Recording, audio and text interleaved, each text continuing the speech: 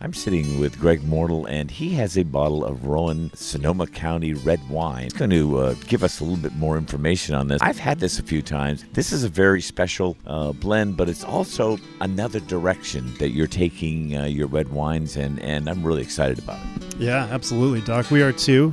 We've been making this for a few years. My boss, Justin Seidenfeld, he's the Senior VP of winemaking here, is making this wine, and he makes all the Rowan wines. That's a brand that's under his guidance.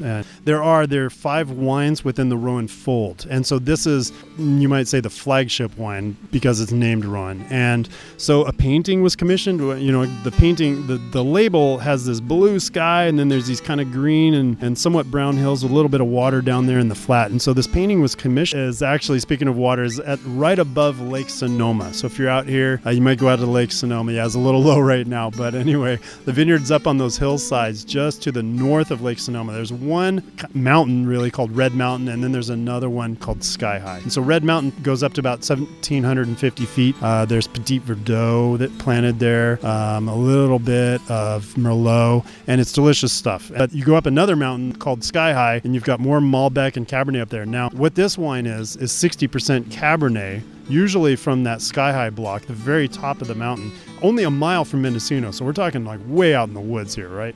Off the beaten path. So it's about 60% Cabernet, about 20% Malbec, and then the Syrah Viognier mix. So there's about 3% Viognier or 4% Hervé vintage, which is picked with the Syrah. That's a white grape, but picked with the dark, inky black. Co-ferment, as they call it. And co-fermented, yeah. And it turns even darker, and then it gets this wild, feral kind of tone to it, but it also has a bit of apricot and this fruit that comes from the Viognier. I just noticed an 18-wheeler pulling up here, and you're very kind. Is that going to follow me home with wines?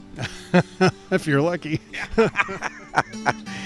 Actually, this is a beautiful winery right in the middle of vineyards here, and there's a lot going on today. We have lunch coming in here. By the time we're done this, we'll be ready, and we'll have 6 or 7 glasses on the table. Absolutely, yeah. This is delicious stuff. Try it anytime, but save a few bottles for down the road. That would be my advice. We'll save quite a few because that's a beautiful wine, one of my favorites. So we have Zinfandel, we have Cabernet, and we have now the Rowan wine on the table. It's time for food and wine here, and you know the main theme of the show is to eat. No, it's to feed Doc. But we'll include Greg in that too. Thank you very much. Well, folks, we have a wine that Harry and I have not shared, and I'm really excited we've opened this up. And Harry, you have ordered, again, 2 orders of the same dish. You're getting to know me pretty well here. Hey, that duck is delicious, and, I don't feel like sharing. Folks, this is a beautiful wine from Rowan Wine Company and Rodney Strong. I was very impressed with the co-ferment, a process that the French have brought into our lives, but also Rodney Strong. This is a little bit of white wine in here. Yeah, so it's on the Rhone style to it with Syrah in it. The aromatics coming out of that wine are just phenomenal, and that makes me gravitate towards our duck. Duck breast, we coated in a little Togarashi crust in the outside, and then pan-sear it. We're going to finish it in our grill, and on the base of that plate, we're going to do plum jus in there. Title all that up with Mizuna salad, little duck confit. We have cashews in there, and then grilled peaches in between that duck and the plum jus, finishing that off.